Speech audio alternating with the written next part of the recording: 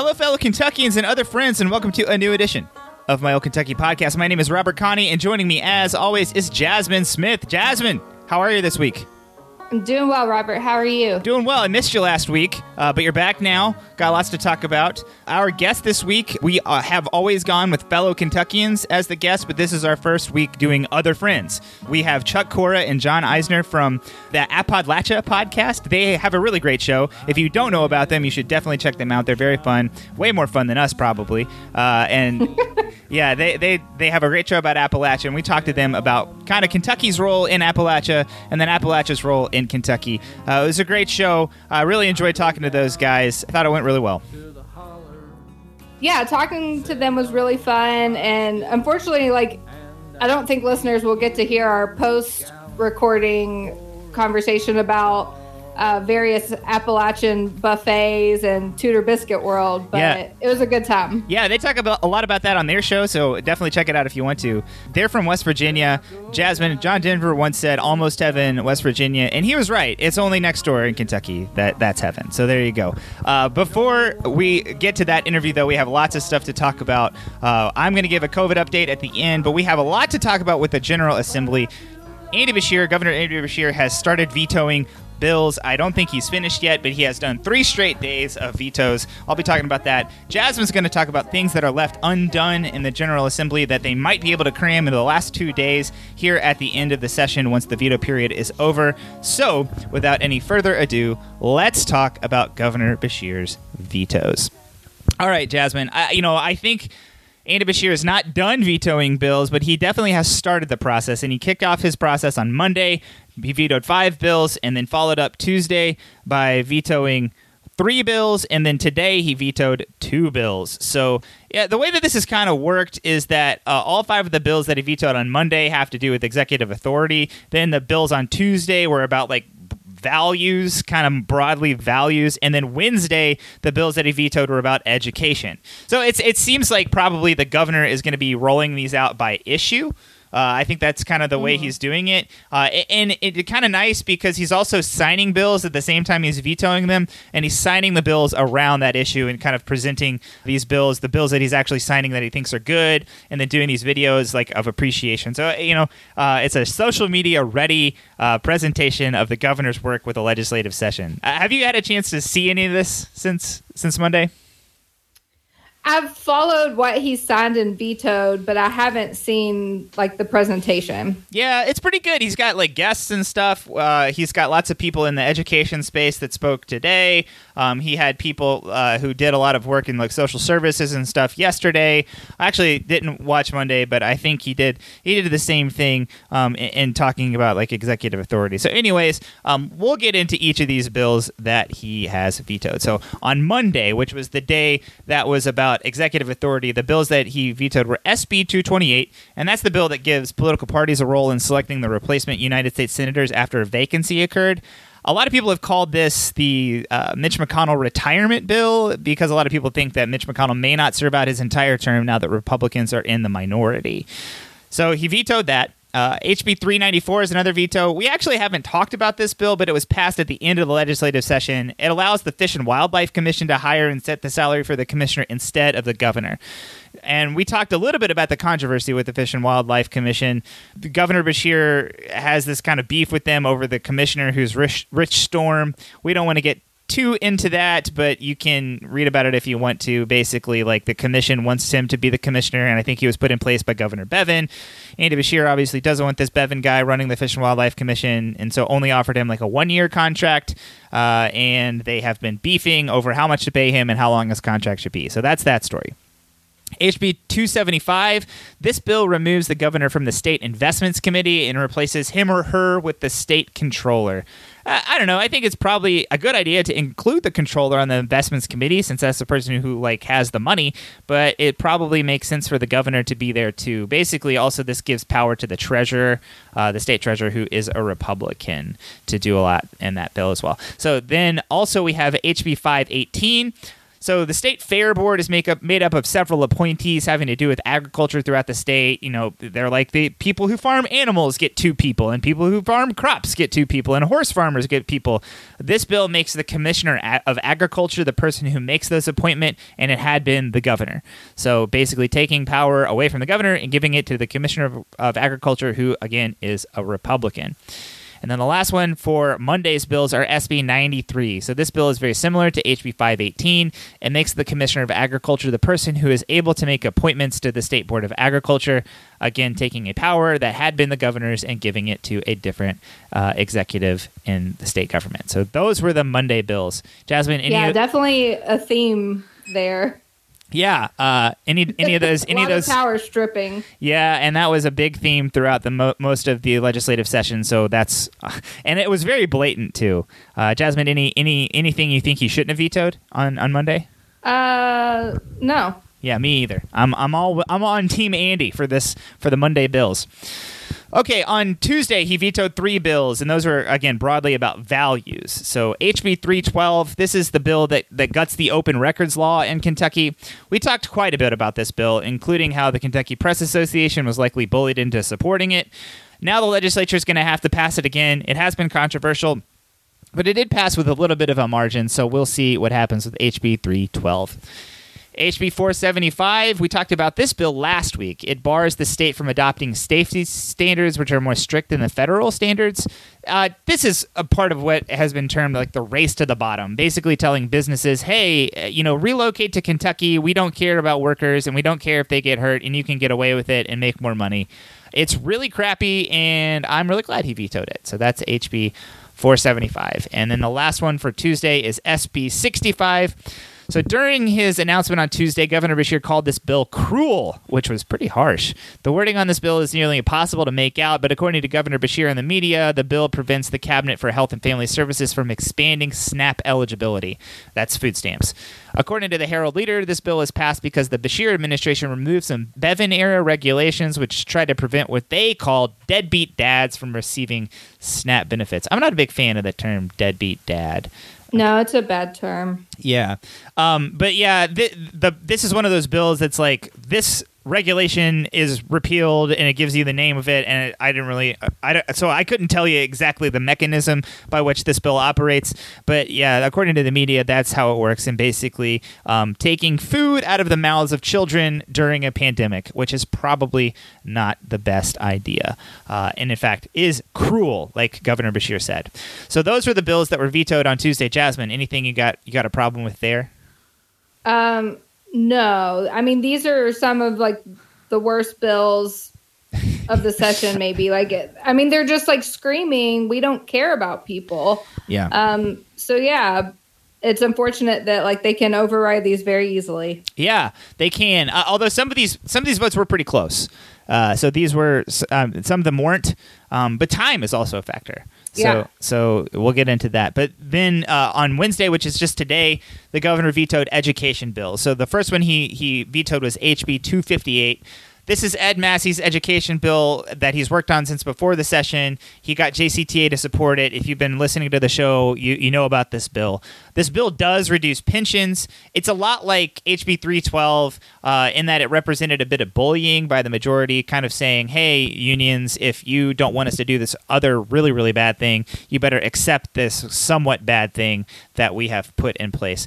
So, Ed Massey did a lot of work to kind of try to get a lot of advocates in education on the side. He was somewhat successful in getting JCTA to support, and he got KEA to kind of sit on the sidelines. But there was a lot of opposition to the bill, especially by the Democratic representatives and senators who serve in the legislature. But Governor Beshear did decide to veto HB 258. And then the last one we're going to talk about is HB 563. That is the charters bill. So that is vetoed. He called out this bill. He said it would have spent more on private schools than public schools requested for textbooks and transportation, again, which wasn't fully funded, so giving more money to private schools than public schools had asked for that specific subject.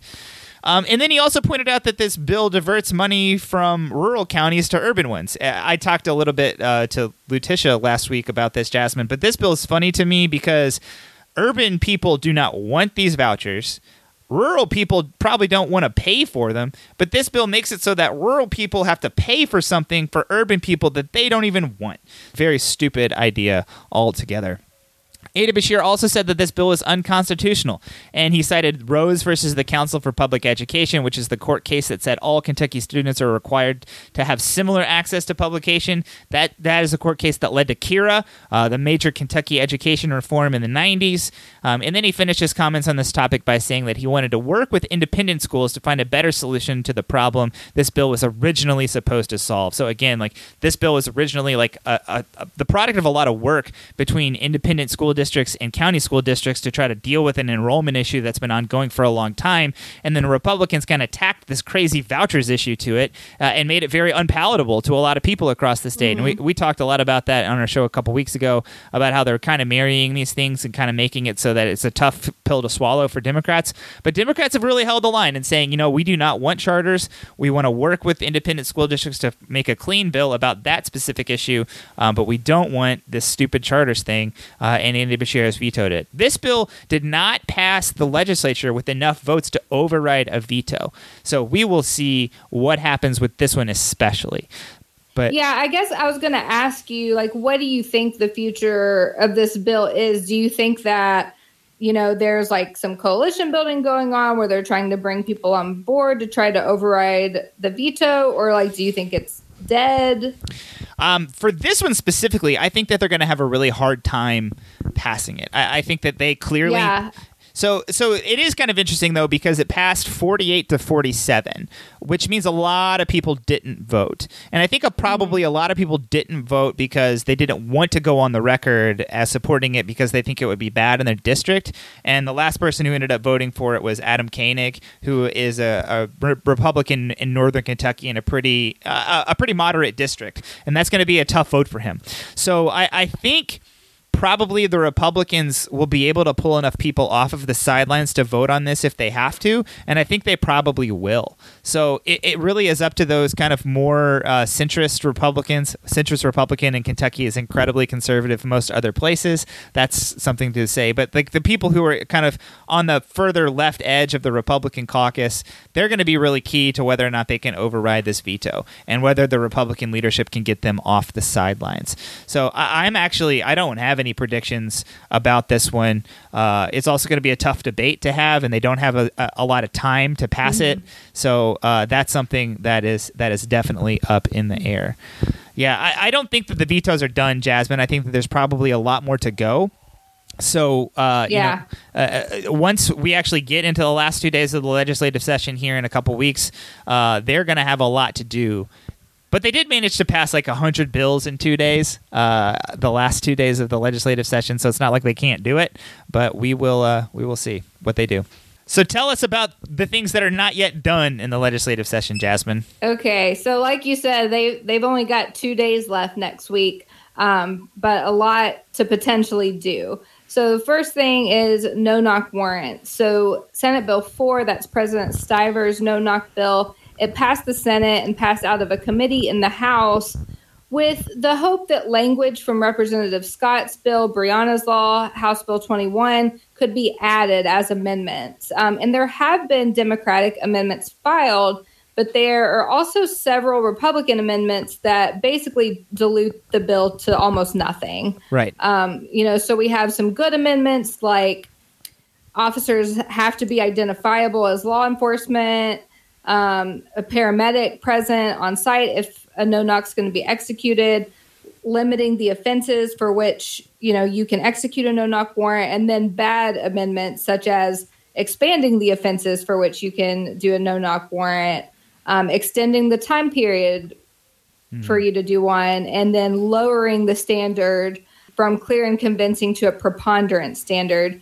And a preponderance standard is just like more likely than not. Clear and convincing is definitely a higher standard that the police would have to meet. So they have to deal with these amendments, and so time's running out for no-knock warrants, and we'll see what happens there. Mm-hmm. Next one is civilian review boards. The House version of this bill, House Bill 309, passed the House but has yet to be voted on by the Senate.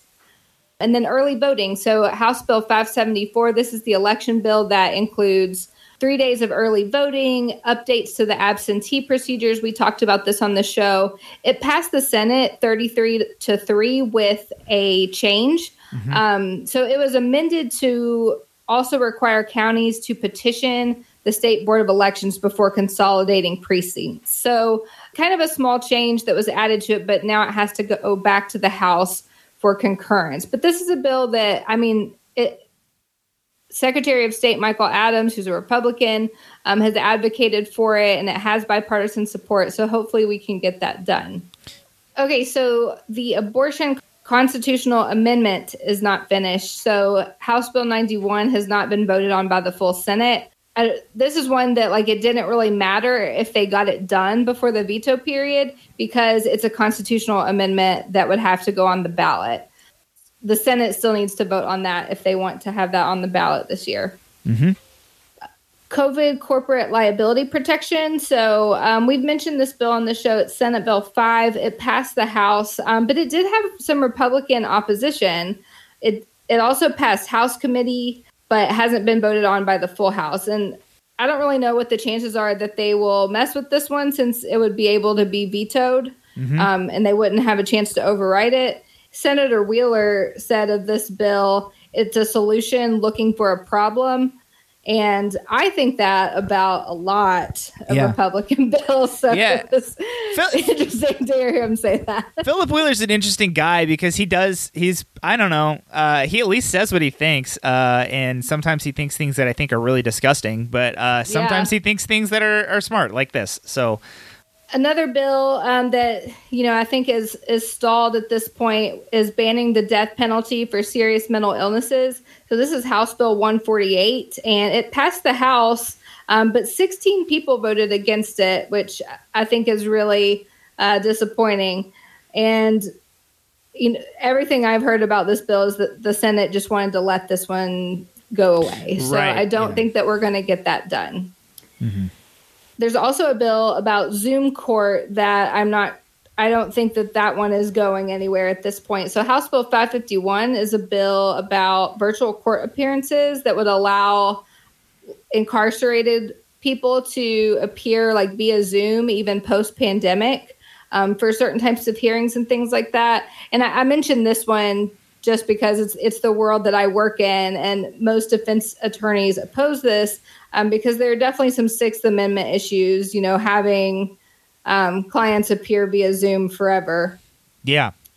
The Sixth Amendment is the one that allows you to face your accuser. Is that right? Yeah. And it's also, the right to counsel. And there are definitely issues with not getting to consult with your client in person during a hearing, I think, as well. So hopefully this one is dead also. Yeah. Okay. There's also, so this is kind of come back into the news in the last week. House Bill 310 is a mental inquest bill. So that's not what it was originally.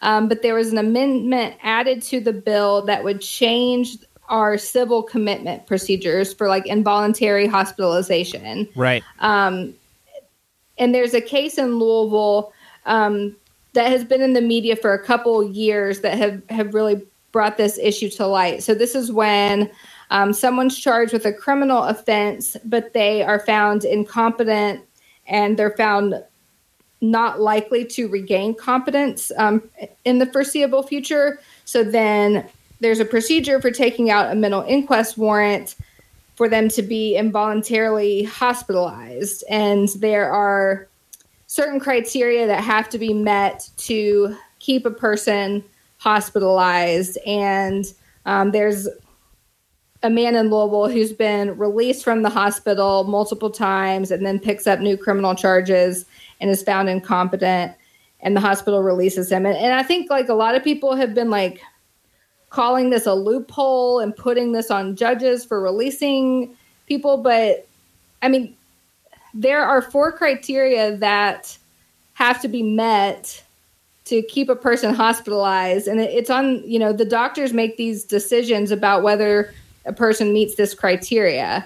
So I think this is a really tricky issue. Basically, what this bill would do, it would establish different criteria, and then there would be like a hearing where after they're found incompetent, they would get an evidentiary hearing where if the judge finds by a preponderance of the evidence that more likely than not standard that the person is guilty of the crime, even though they're incompetent, it's not a conviction. It's just a finding that they're more likely than not guilty. Then they can trigger a commitment hearing where they can be involuntarily hospitalized for much longer, and they would stay hospitalized and have these review hearings.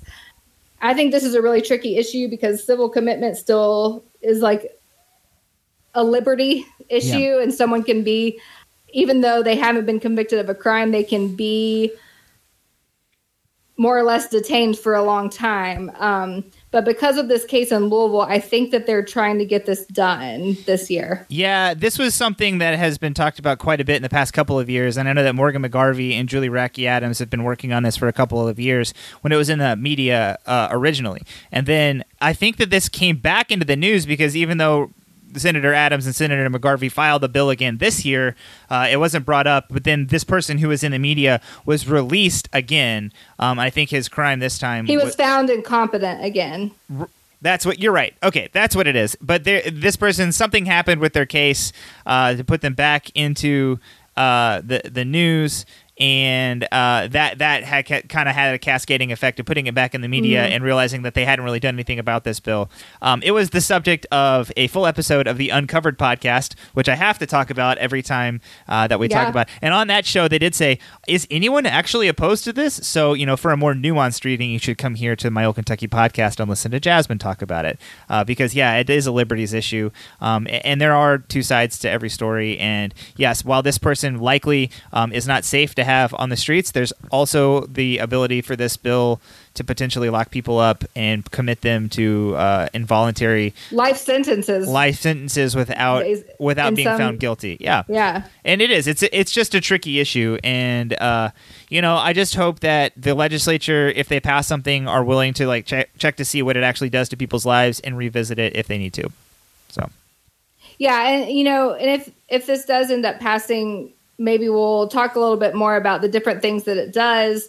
I think that bill is scheduled to be heard by the Senate Judiciary Committee on Monday. So I think that is something that will pass this year. Mm-hmm. So next we have the really bad anti-protest bill. That is Senate Bill 211, which enhances penalties and fines and creates protest-related crimes.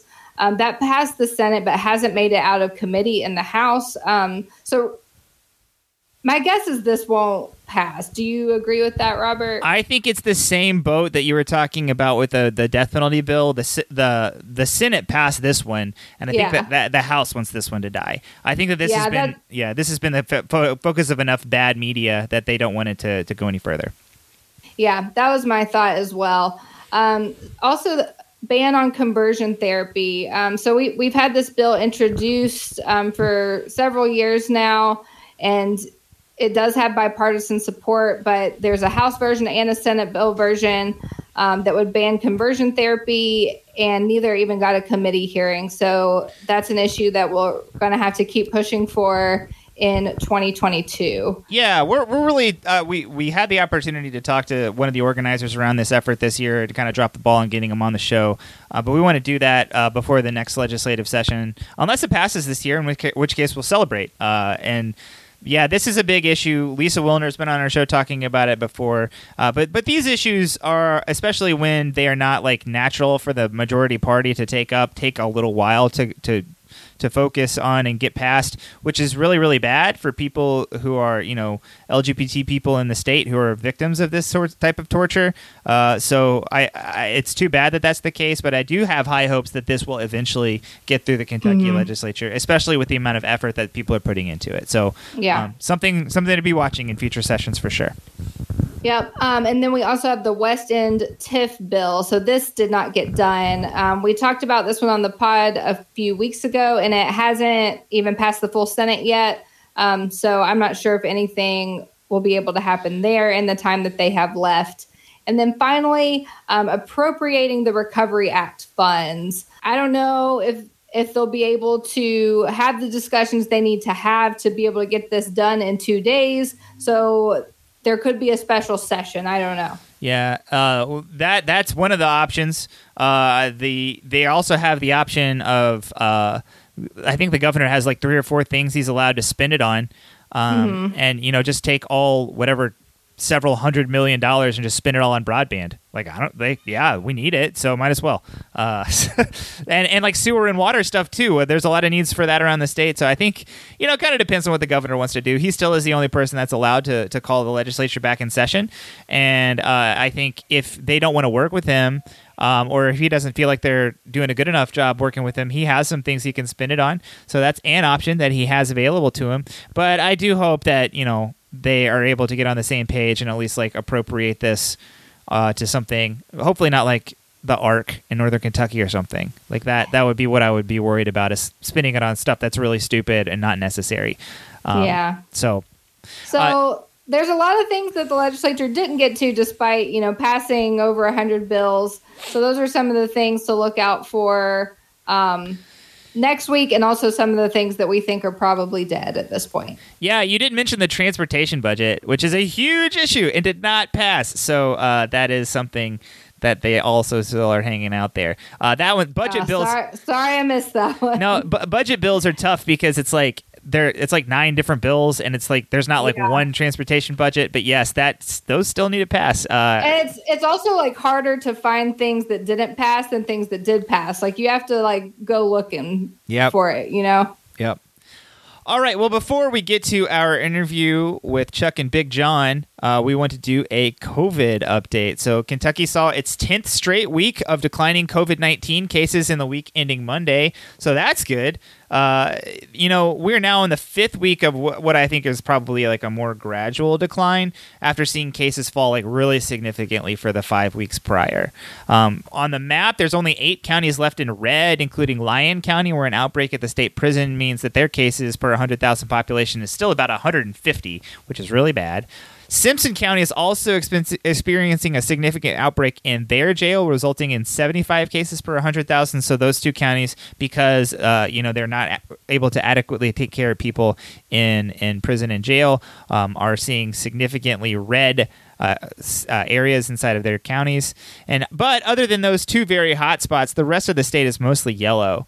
There's only about 50 counties that are even left as orange, meaning that there's more than like 50 yellow or green counties. So that's, a lot different than what we were talking about in the summer, which is good. Lexington saw fewer than 250 cases last week for the first time since July of 2020.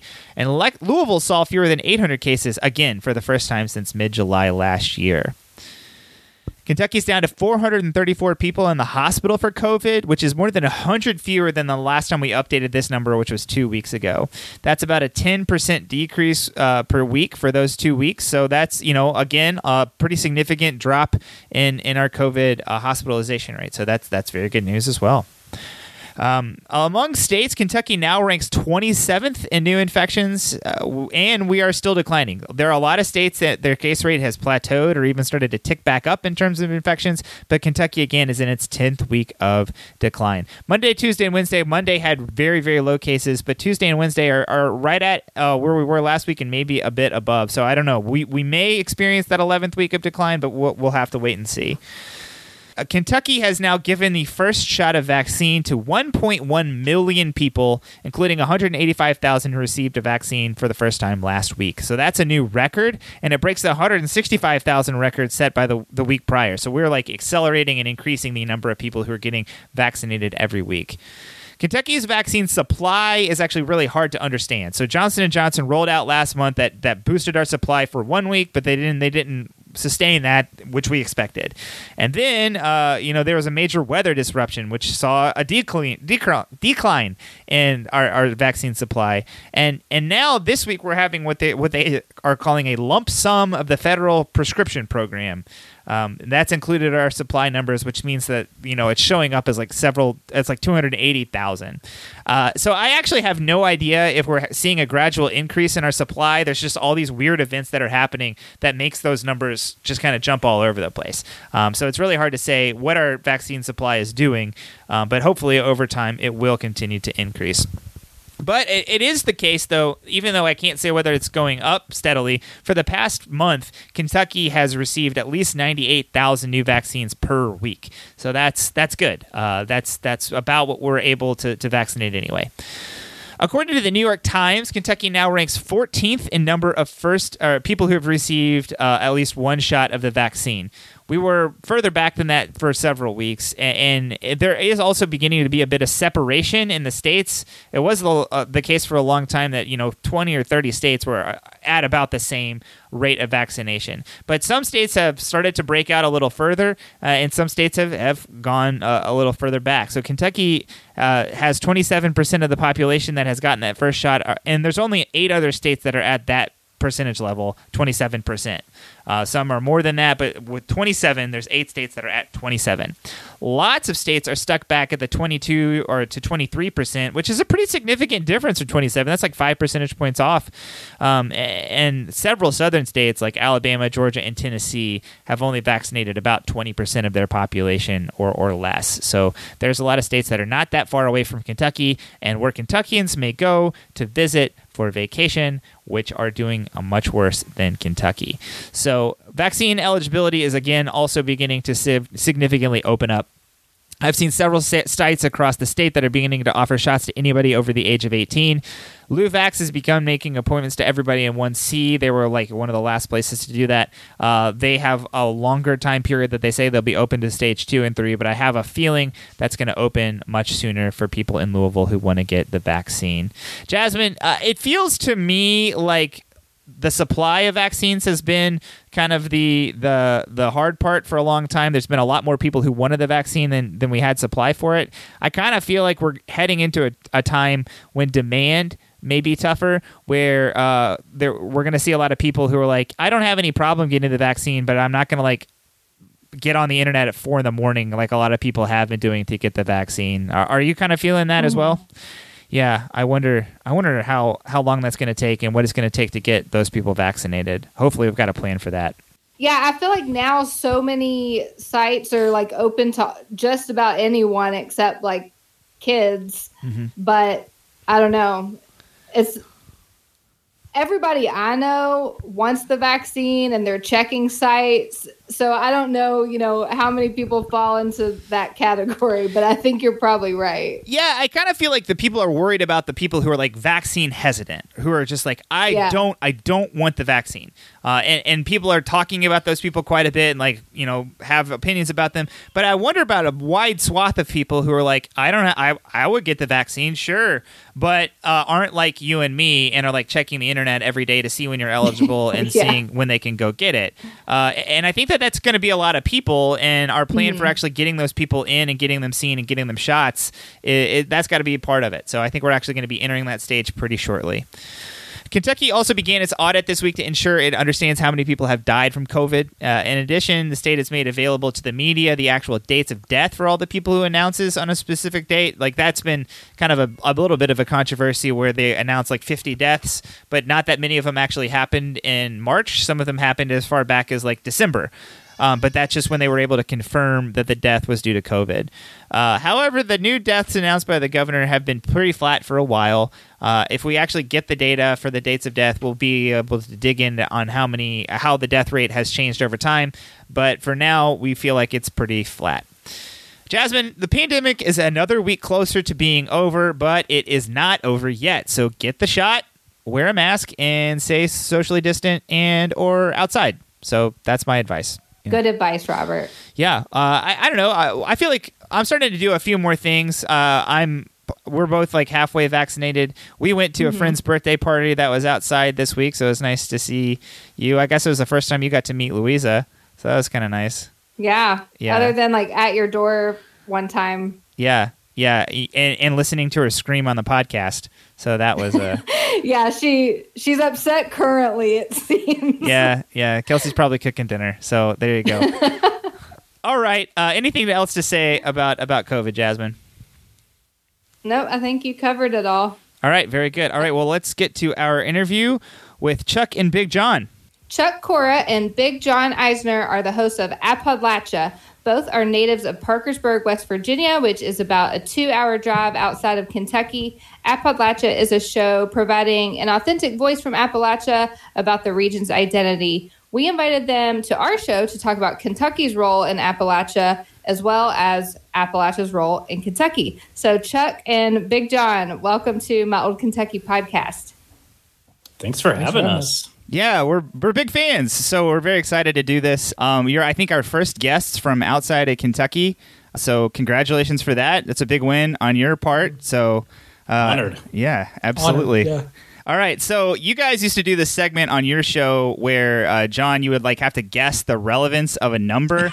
Yeah, Datalachia. Yeah, I was trying to think. I was actually going back to old shows to try to think of what the segment was called, but that is what it was. Yes, Datalachia. I'm glad you remember that. So we're not going to actually we're not going to make you guess numbers, but we do have a couple numbers, and I want your opinion on them. So the two numbers are 26% and 5%. So 26% is the percentage of Kentuckians that live in Appalachia. So that's to say that I'm a Kentuckian that doesn't live in Appalachia, but my mother-in-law is a Kentuckian that does live in Appalachia, and 26% are like her, and 74% are like me. And the other number that is 5% that's the number of Appalachians that live in Kentucky. So you guys are Appalachians that don't live in Kentucky, 95% of Appalachians, and 5% are, again, like my mother-in-law, that live in Appalachia and Kentucky. So of those two numbers, are either of them surprising to you, or do any of those, defy your expectations about Kentucky or Appalachia? Yeah, it's kind of surprising just because I think we have a lot more listeners from Kentucky. I mean, mostly from West Virginia, but I'd say second would be Kentucky. So I would say that 5% is pretty surprising. But I guess when you look at it, probably shouldn't be that surprising.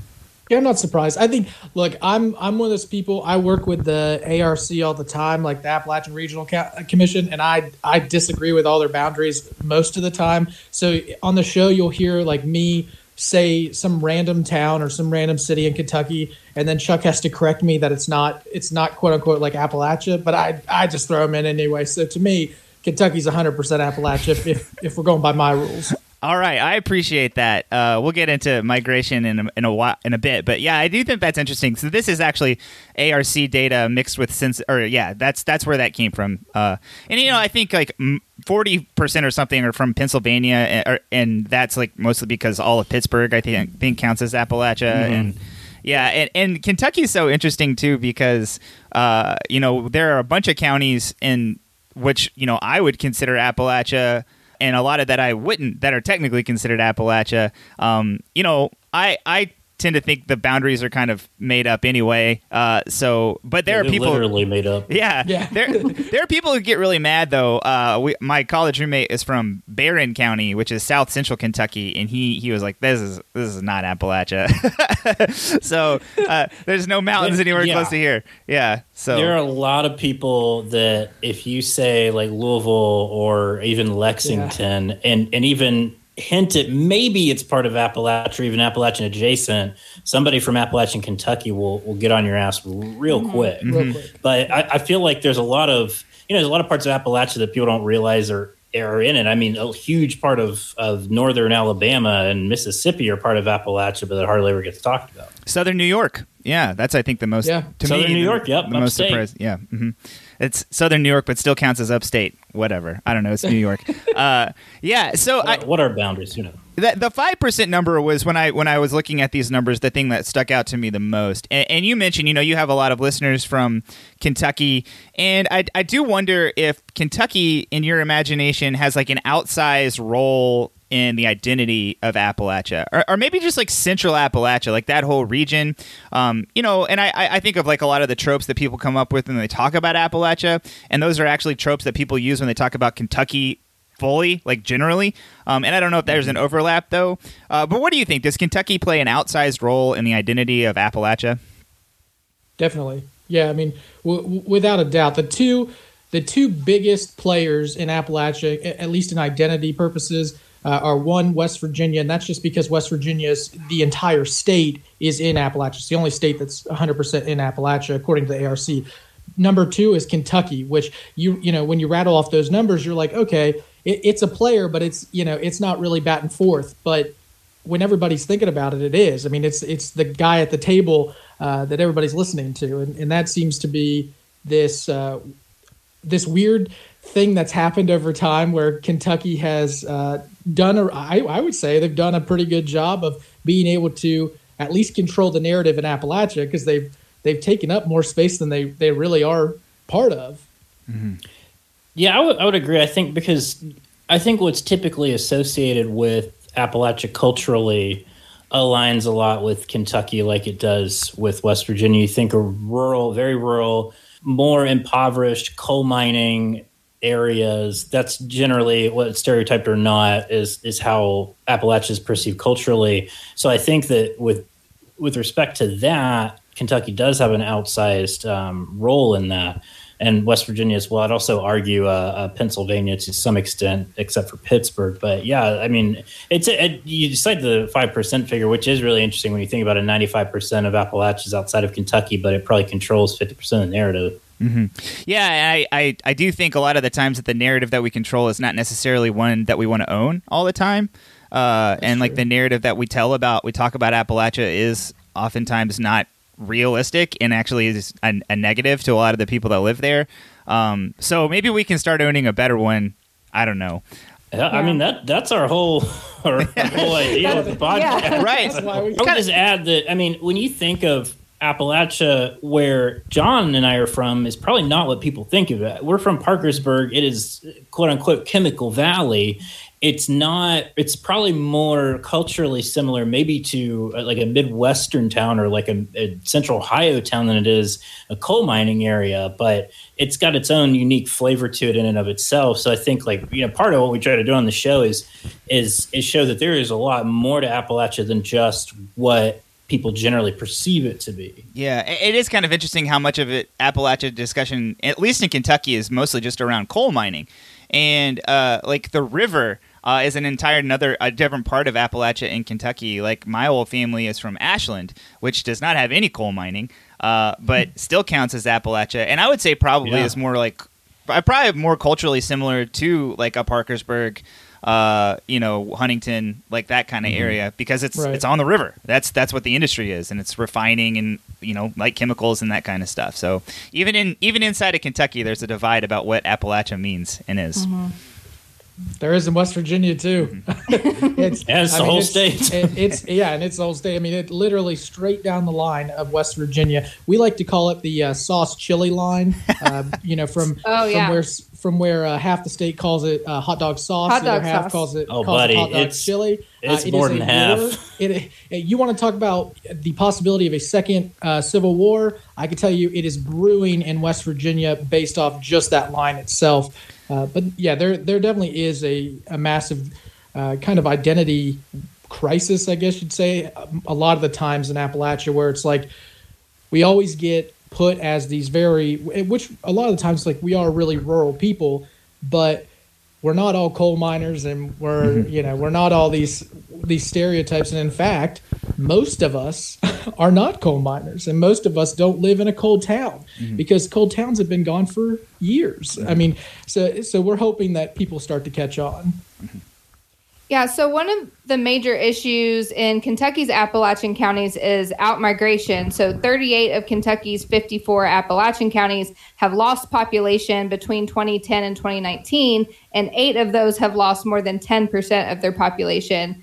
And, between the two of you, John, you've stayed in Appalachia and Chuck has left. So can you all talk about how migration has impacted each of your lives? Look, and John, I think you probably know the statistic better than I do, but I want to say that West Virginia was they had a negative population increase over, what was it, a decade or 5 years, 10 year decade? Over 10 years. Yeah, and I think it was one of the only states, or maybe one of only 2 states that had a negative increase in population, or decrease rather. And so I guess what my experience was, it's kind of twofold. I grew up sort of believing that I needed to leave, and I guess I've litigated that on our show. And when we talk about identity, of just kind of feeling like rejecting the place you're from, but the more practical reason is the economics of it. I mean, and John can speak to this as well. Like jobs in West Virginia are really hard to come by, good paying ones. And for a lot of the work that I wanted to do with my profession, whatever you want to call it, I could never find work in West Virginia. And, I mean, I'd love to live in my home state, but it makes it really difficult. And part of that is the politics and the culture that's being perceived, and the culture that places like the West Virginia legislature are making happen in the state. But part of it is just pure raw economics. There's no industry coming in. There's no metropolitan area that can support a lot of different diverse jobs, and then you can get in all the discussion about lack of rural broadband, that type of thing too. But really, I mean, it came down to being able to find a better job. And I just knew that there just wasn't going to be that possibility in West Virginia, as much as I hate to admit it. And that was the whole reason why I moved away. Yeah, I guess I'm on the other end. So I've lived in West Virginia my entire life. Part of the reason why we never left is I always joke with Chuck all the time about this, but like obviously we ran a campaign once, so we might as well just eventually run for governor. So why leave? But laying the seeds every day. Yeah, I lay it on every podcast just so people know, even though that's the first time I literally have ever said it. The big thing is, so West Virginia and the part of Kentucky that you're talking about right now, if you look at the reason why people are leaving, one is economics, and the reason it's economics twofold is that there's parts of the states and West Virginia as a whole who are rejecting the future. They don't want to move on from industries that they've trusted. And I get it. Like you've gone 100 years living off this one industry, and you're so afraid of the next step. It's kind of like when you're in a bad high school relationship and you start to worry because you're like, wait a second, at some point I'm going to be 23 and fat. I'm not going to be able to get another, girlfriend. But that's not really the case, right? Like you always got a shot. There's plenty of fish in the sea. West Virginia and those parts of Kentucky don't understand that there's plenty of different options when it comes to different industries. So people like Chuck who want to work in a very professional atmosphere don't get that opportunity, especially in rural parts of these states, because we haven't grown any. And you say professional atmosphere as I'm sitting here in my sweatpants. Absolutely. Well, I mean, to be fair, you're wearing a Raise Hell Praise Dolly shirt, so that's very professional. That is pretty much like a suit to me. And so I'd wear it to my wedding. Yeah, that's true. You should have a second wedding with the same wife. You don't have to leave her. I promise. Okay, that's good. That'd be a hard one to clear with her. This is why we can't get anything done. This is why it takes hours of editing for our show. It's hard. Every day I joke around. I'll text Chuck like 2 times a day, be like, well, I'm ready to leave West Virginia because of something stupid that's happened here. It's either the legislature or just something, in general. Your toe. I stubbed my toe. I didn't get a hot dog that day. Tudor's line was packed. I was pissed. It's one of those things. But there's definitely this divide between that. And so, like, for me, Chuck and I both have law degrees. Obviously, he was able to go to, Nashville and Virginia and kind of use his law degree. I don't have that option in West Virginia. There are no jobs when it comes to having a law degree and not being an attorney. It just doesn't happen because we haven't moved. We haven't grown at all. So for a year, I went unemployed because I was too qualified or highly qualified, whatever you want to call it. So I think that's why people are leaving. And I think that, that's why we've got to focus on creating new industries. Well, if you want to have a whole podcast about why the bar exam sucks, you can have Jasmine on your show for sure. So she will. I just took the bar, so I know. Oh, man. I didn't take it, but I'll still happily talk about how bad it is. Yeah. I was just going to add that, really the benefit for, and I'll use Tennessee as an example because I lived there for 5 years. Lots of Tennessee is rural. But you have centers like Knoxville and obviously Nashville and Memphis that are the economic drivers for the state. And they also help pull in jobs into more rural, urban, suburban, and exurban parts of the state. So you have that benefit. So like, you have Nashville who's bringing in a bunch of healthcare jobs, but they're also taking those jobs and putting them in the outer counties so that like they can help get jobs to rural parts of the state. The same can't really be said for West Virginia because they don't really have any city that can really bring people in. And when you look at just like trying to think practically about bringing in high skilled jobs, it's really difficult. I mean, what are the incentives other than tax incentives, which they're trying to pass some ridiculous ones right now? And I'm not trying to dunk on my home state, but it's just the practicality of not investing in infrastructure and relying on centuries old extraction industry to kind of keep the state going. When, you can go to Kentucky and find probably a job that I could work in Louisville or Lexington, and that would work out for me. Or vice versa, go down to Tennessee or whatever. Yeah, the Tennessee example is so interesting whenever you talk about Kentucky and Tennessee, because we do have sort of a similar situation. We don't have a Memphis, which I wish we had a Memphis. That would be cool. But yeah, but we the relationship that Tennessee as a whole has with Nashville is just so much different than the relationship that Kentucky has with Louisville.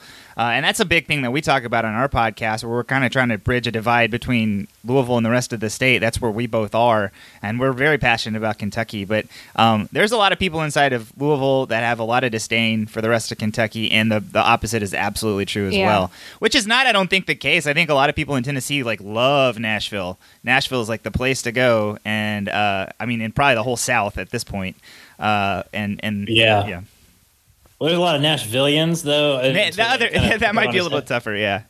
Well, and that don't like the rest of the state, because they see it as backwards, which I think it's a lot more complicated than that. But I will say, though, as a fun tidbit, Nashville loves UK fans when they come down for the SEC tournament. We call it the Blue Smoke Wave, because a lot of those fans love their Marlboro Reds, and they bring them in, and they go crazy on Broadway. So part of the reason why Nashville is thriving is because of UK. And that's the number of people from Lexington that moved to Nashville is just astronomical. I can probably name 20 people. Both of my best friends from college live there. Yeah, it's crazy.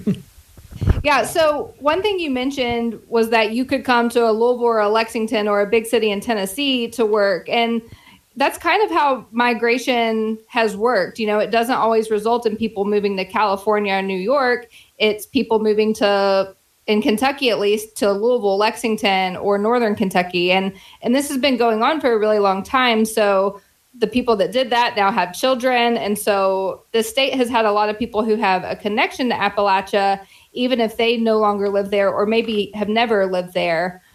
So do you think that the people who move away are still Appalachian? And what about the people whose grandparents live there but who have never lived in the region? And finally, do you think there's too much gatekeeping around the Appalachian identity? This is my favorite. I love this question. First off, no, they're not. No, I'm just kidding. They're still Appalachians. There's a ton of gatekeeping when it comes to the Appalachian identity. There's only one person that we will keep out, and his name is J.D. Vance. That John Dammit Vance. That is the person. When we are at the gate, everybody else can come through, but we are never letting him in. We're St. Peter. We're saying no. Yeah, we're saying no. Everybody else is on the list. But yeah, there's a lot of gatekeeping, and I think, in all honesty, it has to do with two things. One, there's a lot of pride, I think, especially in younger people right now, about being Appalachian. This is a new wave of young people that are coming in, and they want to fix things that have been going on in the region, but they're also really proud to be Appalachian. And that's different than what we've seen, because nobody's really, from 1960 to 1990, no one really said, "Oh, I'm Appalachian." And then it started to catch on. The other thing is, we've been screwed over so many times by outsiders. Why wouldn't we be gatekeeping? I mean, at some point, we let people in, and they stole our resources. They killed our people, and they treated us like we were less than humans. And so I think that history continues to push gatekeeping forward. Obviously, I think that it needs to be rolled back now. I think we're beyond letting that ever happen again. I think we're too smart of a region anymore to let that happen. I think if you have a connection to Appalachia as a whole and you want to be part of the region, you're proud to be part of the region, you're Appalachian to me. That it's just that simple. You've mentioned it. People are leaving in droves. They're out of here. We should be happy that somebody wants to be Appalachian. That's great. We shouldn't reject anyone except JD Vance. That's it. Yeah, that's the rule, really. I think if you want to like put that on a stone tablet and send it into the sea or something. But yeah, I'm with you. I think so. For me, I've always just viewed it as it's not for me to say who is and isn't Appalachian, and I think the identity, much like the actual region itself, is fluid, and I don't know. I mean, I think it's always interesting when you have people that are really passionate about gatekeeping, and I don't think it's really good, but I think a lot of times it comes from a good place for most people because they are being protective, because Appalachia has been exploited for its entire existence. So I think for the most part, the gatekeeping comes from a good place for most people, but I don't want to turn people off of a region that people are just now getting turned on to. And that's, I think, what we try to do. As John pointed out, we make one exception. That's for John Dammit Vance, because he's had his membership card revoked for a number of reasons. He had his chance. He did. He had his chance. He had a great opportunity, and he squandered it. But it's not for me to say who is and isn't. And I know, like, we identify as Appalachians simply by where we're from and by the values that we hold, but I'm not going to tell somebody that they're not from Appalachia. That's not for me to say. Yeah, I think I mean, this is a personal question for me, just because, I mentioned at the beginning, like, I have a lot of family from Appalachia. My wife actually is from the same place that my dad is from, which is kind of a weird and ironic situation. But, I grew up in, going to Eastern Kentucky a lot as a kid. And, I didn't know until I was like in high school that Camden Park was like actually in West Virginia. I thought it was in Kentucky because we would go there when I was a kid. We would go. I mean, I spent a lot of time like Charleston, Hurricane. I had an aunt that lived in Beckley. Like, so, I mean, these are like places that are important to me that I identify with, that were a part of my childhood. But at the same time, I've never lived in this region, and I've never like faced a lot of the same problems that people have. I live in Louisville. I was able to get a job in my industry. I've never really faced the same sort of stuff that, John, you've been talking about. So if I'm probably not going to identify as an Appalachian, but that's a part of my identity. And mostly I want to know, like, am I allowed to buy that Appalachian shirt that you guys are selling? And would it be bad if I buy it? All right. Shirt. Any shirt you want. Look, first off, this is what I do. I immediately go buy that shirt. Okay. That's first. I buy two just in case. Yeah. Just in case JD Vance steals your other one. Yeah. Look, this is something that a lot of people talk about too, because if you remember back when, I'm assuming that most of us here are roughly the same time period, like age-wise and things like, I don't know how old you are. I'm just guessing. I might be older. I might be younger. I don't know. But this is the thing. Like, we used to travel within Appalachia and kind of not even know we were traveling within Appalachia. You talk about going to Camden Park and parts of West Virginia. Like, we'd go down to Kentucky and North Carolina, and I wouldn't even realize we left the state because, it never really turned into this big city. We never went into the big cities, but we saw everything else. So I think if you have this connection to the region and you're proud of that connection, then you should affiliate yourself with Appalachia. You don't have to call yourself Appalachian. That's fine. That's totally a personal choice, but you should take those memories and I guess hold them dear, because I think that there are too many people who face like a gatekeeper once and they're like, okay, I'm good. I'm not coming back. Like, or I don't want to be affiliated with this place. And that's not what we need as a region or as a people, really. Well, I go ahead. Sorry. I would just add that I think, like, for John and I, one of the more important things for us is for people to understand what Appalachia is, rather than like, do you identify as an Appalachian or not? It's understanding the region and how diverse it is and how complex and misunderstood it is. Mm-hmm. Well, this has been very helpful for me, guys, and mostly I just wanted to litigate this with the experts, and that's why we invited you on the Sorting show. out Robert's my own identity emotions. issues. Yeah, that's the whole purpose of this entire thing. My hourly rate is $200. Oh man, that's way more than my therapist. All right, well, I'm pro bono. I'm pro bono. very good. All right, so here's another question. So every Appalachian state, like you mentioned, besides West Virginia, it shares a state government with areas that are not Appalachia. And here in Kentucky, the role of Appalachia in our state government has really, really shifted significantly. And it used to be that Appalachia and urban legislators were a really strong pro-labor majority that really were able to get some good legislation done in the state. But now, urban legislators are the only part of that group left. Kentucky's down to 25 Democrats in the House, and almost all of them are from Louisville, Lexington, or Northern Kentucky. And really only 2 of the Democrats that are in the House that are left are from Appalachia. And in 2014, that number was 15. There were 15 Appalachian Democrats in the Kentucky House. Urban Kentuckians have faced a lot of the same challenges and failures coming from our state government that Appalachian Kentuckians have faced, and yet Appalachia has undergone a really significant political transformation over really just the past 5 or 6 years, and the urban parts of the state have not. So for progressive people from Appalachia, which is kind of how you guys identify, I suppose, what would you say to a frustrated Kentuckian from Louisville or Lexington who is sad that pro-labor majority is now gone?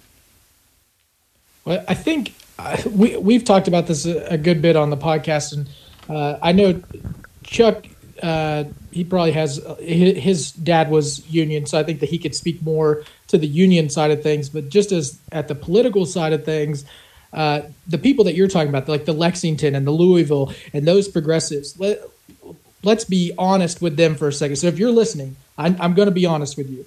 You have never felt forgotten when it comes to voting for the Democratic Party, because the Democratic Party has prioritized large areas like a Louisville, like a Lexington, now they may not like what's going on in these rural areas, which is fine, but the Democratic Party has kind of walked away, in my opinion, from rural Americans. They don't like to get their hands dirty anymore, which has allowed Republicans to go, okay, we can do this and we can change the narrative, and then Democrats aren't going to fight it. And that's exactly what's happened. If you look at like Nancy Pelosi, for instance, she's literally said that Democrats have shifted their focus to the western part of the United States because they don't feel like they can win here. When you just said it, in 2015, they were winning. They had the ability to win. And I think that that's where there's this major kind of divide right now between you have your Lexington and your Louisville, who are still somewhat strong progressive, mostly because, one, I argue because the Democratic Party is very strong there. But two, look at the people who are coming into those areas as well. I mean, you have a lot of the higher educated people. You have a lot of the people who are coming in. They have more of a progressive lifestyle. That's not really happening in rural America right now. So that's just the political side of things. I would push back against that a little bit to say, I do think that there's large segments of, poor urban Kentuckians, and especially like Black and brown and people of color, who really feel like they don't have a strong leadership voice inside of the Democratic Party. And look at a lot of the outreach that a lot of people inside of the Democratic Party are making towards like more rural Americans, and are like, hey, we never stopped voting for you guys, and yet you don't pay us anywhere near as close attention to us. That's fair. I'll admit to that. I think I'm just saying in terms of why major cities still vote for the Democratic Party is because even though the Democratic Party has done an absolutely terrible job for legislating for these people, because I 100% agree with you on that, they've still pumped a ton of money into campaigns in those areas that have allowed candidates in places like Louisville and Lexington to have the upper hand and to be able to still reach these voters that you're talking about. Now, they've done, again, I will harp on this, they've done an absolutely terrible job of holding on to their promises, but they've still been able to reach those people, when in vice versa, you have an area like, I'll just use West Virginia, for instance. I mean, Democratic candidates don't knock on doors anymore here. They've just given up. And so I think that's the difference I'm trying to make there, is more of just the campaigning style. But I agree 100%. There are plenty of people who feel like they're not being legislated for. Yeah. So my response would be to those people that it's okay to feel that way. In fact, you should feel that way, and you should be pissed off about it. especially in rural areas, not representing your values. I think, a lot of it is an interesting political conundrum. I mean, you look at broadly and I'll just make this comparison, West Virginia, Tennessee, and Kentucky, statewide used to be very big Democratic strongholds. I mean, it wasn't until you probably know this, 2017, where Republicans controlled the executive and then both houses in Kentucky, right? I think it was 2017 was the first time in a long time they did that. And same for West Virginia. I don't know which date it was, but I mean, for a long time, it was Democratic dominance. Same with Tennessee. I mean, and around the same time, Tennessee went red, and they went red hard. Now, there's a lot you can get into, gerrymandering and all that stuff, but my theory to the case is that Democrats have conceded class-based campaigning and class-based arguments, and a lot of that is the union, the union backing. And now, like, unions obviously back Democrats, but Democrats have kind of given up on those working class people in rural areas. And at the end of the day, everybody has a stake in the game when it comes to the economy, when it comes to money. So where Democrats have conceded, I think Republicans have taken advantage of that. Now, for me, it's hard because, and when I make this argument, it's easy for me to make because I've moved away. But I think that you have to compete with progressive people everywhere, because that's how you start putting marks on the board and making gains. And I've harped on this a lot recently when people reference Georgia and how they had such a significant seismic shift. I mean, it went for Biden and they elected 2 United States senators. So that's literally 3 statewide elections went for Democrats in like a month. So, and people cite that. Well, what I'd say is that was not something that happened overnight. That was decades of organizing and decades of people losing bad, but starting to make gains and starting to build coalitions and bring people in. Now, that's not to say that a lot of people moving into the Atlanta metro area certainly did help, and progressive people. But that's the thing. And I think that what I kind of get annoyed with is people, especially from the National Democratic Party, but I just think I don't know, like progressives and liberals in general who want to discount parts of the country and parts and places where they don't think Democrats can win. Because, Democrats can win anywhere, and progressive people, I should say, not just Democrats. I won't use that as a blanket term, but more progressive people can win if you start competing. And if you don't, you're just conceding and you're just accepting a loss. Mm-hmm. And we've seen this, in West Virginia.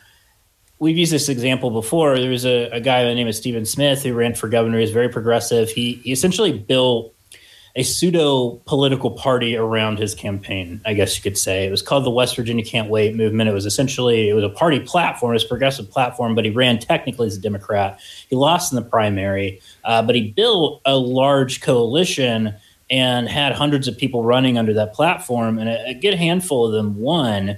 But what's more important than that is that it's building an infrastructure of organizing to be able to win more in the future as long as people keep at it.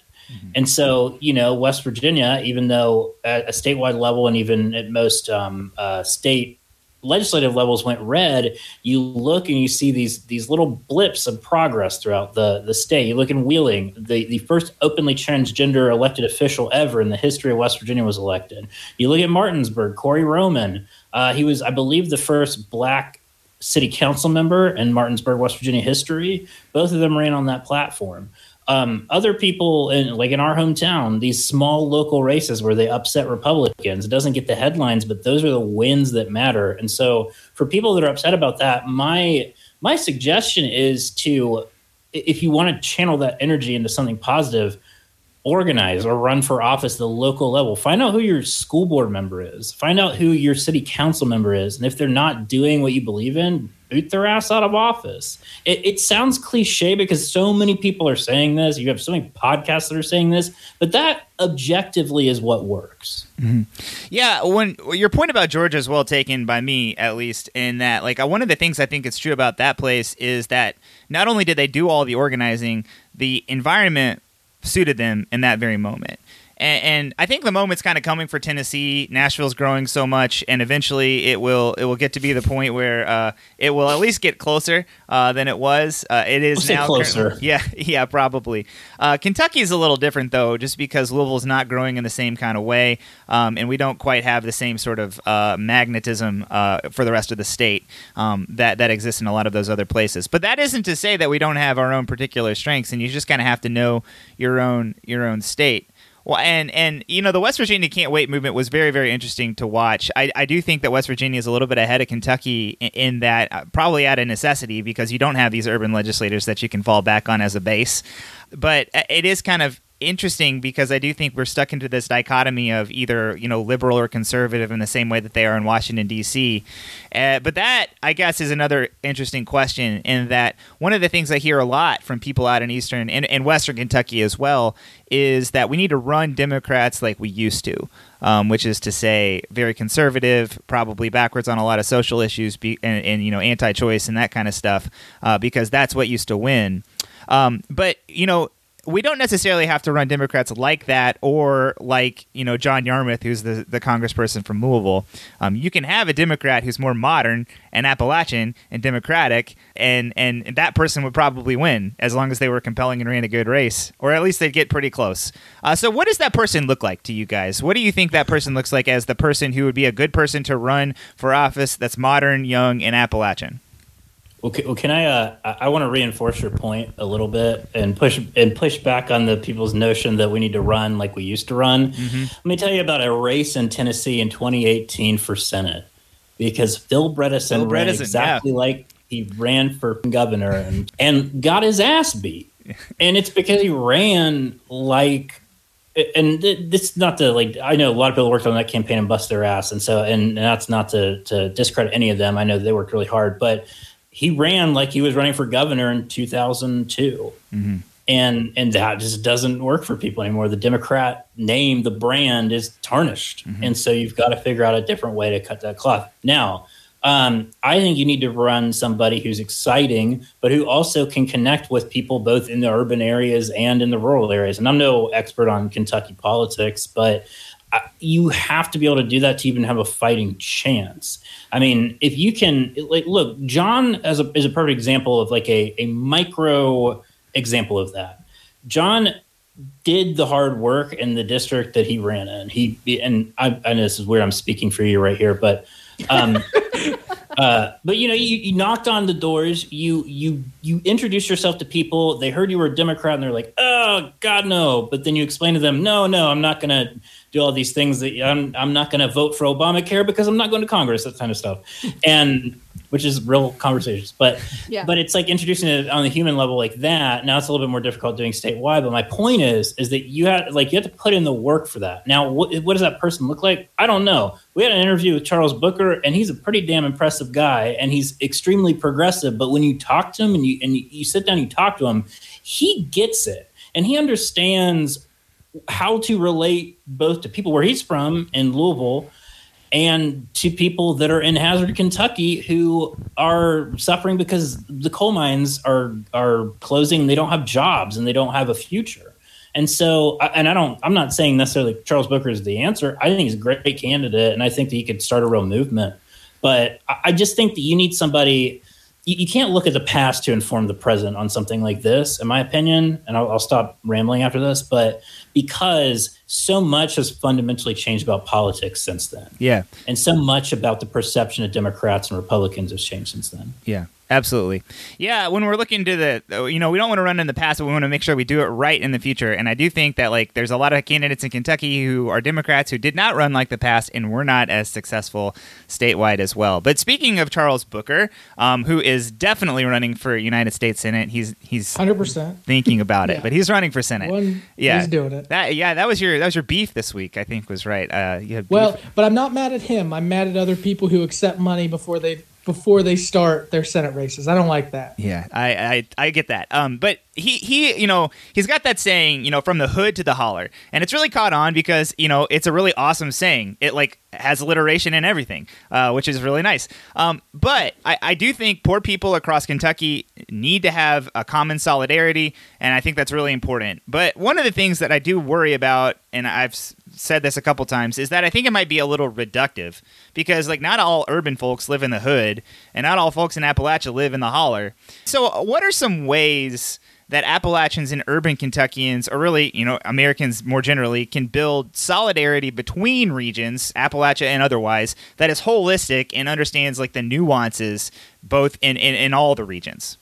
Look, no matter where you live, I mean, if you live in Louisville or you live in Waverly, West Virginia, if you're poor, you're poor. Like it doesn't matter if you consider yourself living in the holler or the hood, or if maybe you inherited a nice house. Who cares? If you're poor, you're poor. You're poor. Trust me, I get it. I grew up poor.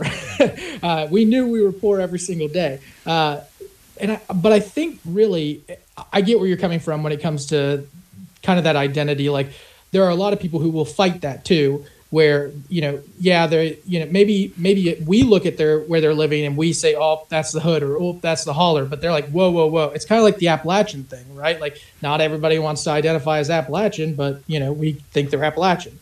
It's kind of like one of those things, and I think the way that you bring these people to the table is trying to show them that poor in Louisville is the same poor in Hazard, Kentucky. It's the exact same. You're poor. Mm-hmm. It doesn't matter where you live. You have to connect people like that, because I think there's this misconception right now where like people who are in Hazard think that people in Louisville are doing better, because there are some people in Louisville doing better, but there are a lot of people that aren't.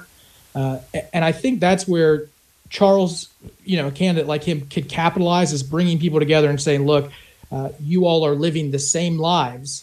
It's just that you've been told to separate from each other. And I think that's his mission. We've only spoken to him one time, but I think that's the way you could do it, is just show people that they're way more similar than they probably think. Yeah, I agree. I think well, with the hood to the holler, I do think it's a good slogan. I think the purpose tends to be like not leaving anybody behind, and I think that's really important, because too often, much like segmenting people by Democrat versus Republican, a lot of times people are segmented by rural versus urban, like it's us against them. And I think that is such a toxic way of looking at people. I mean, there are rural areas for where we grew up, John, but then there's Mingo County, West Virginia, which is like very, very, like if a cold truck is turned over, you're not getting to school that day, like rural. And so, which that actually happened to my sister one time.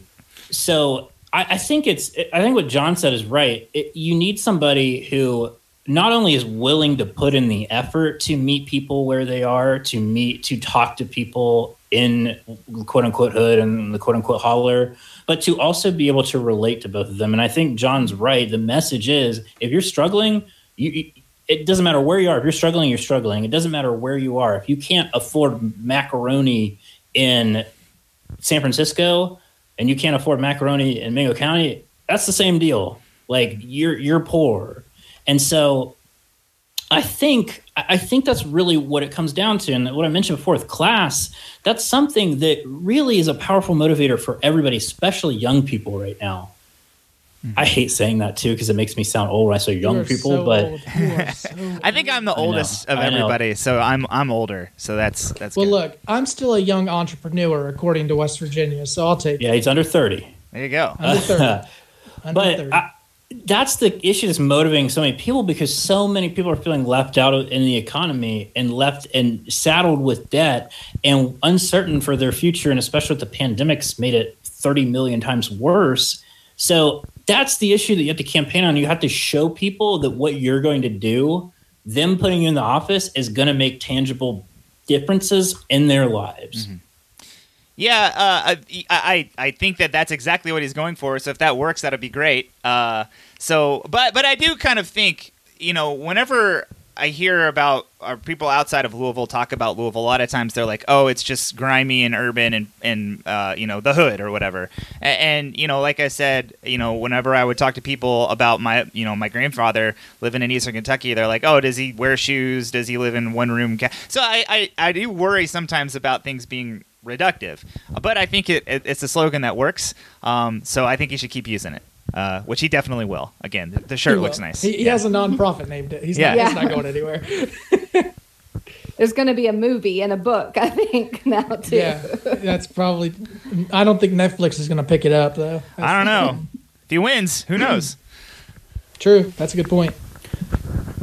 All right. Well, before we let you go, how can people listen to Appalachia and how can people connect with you all?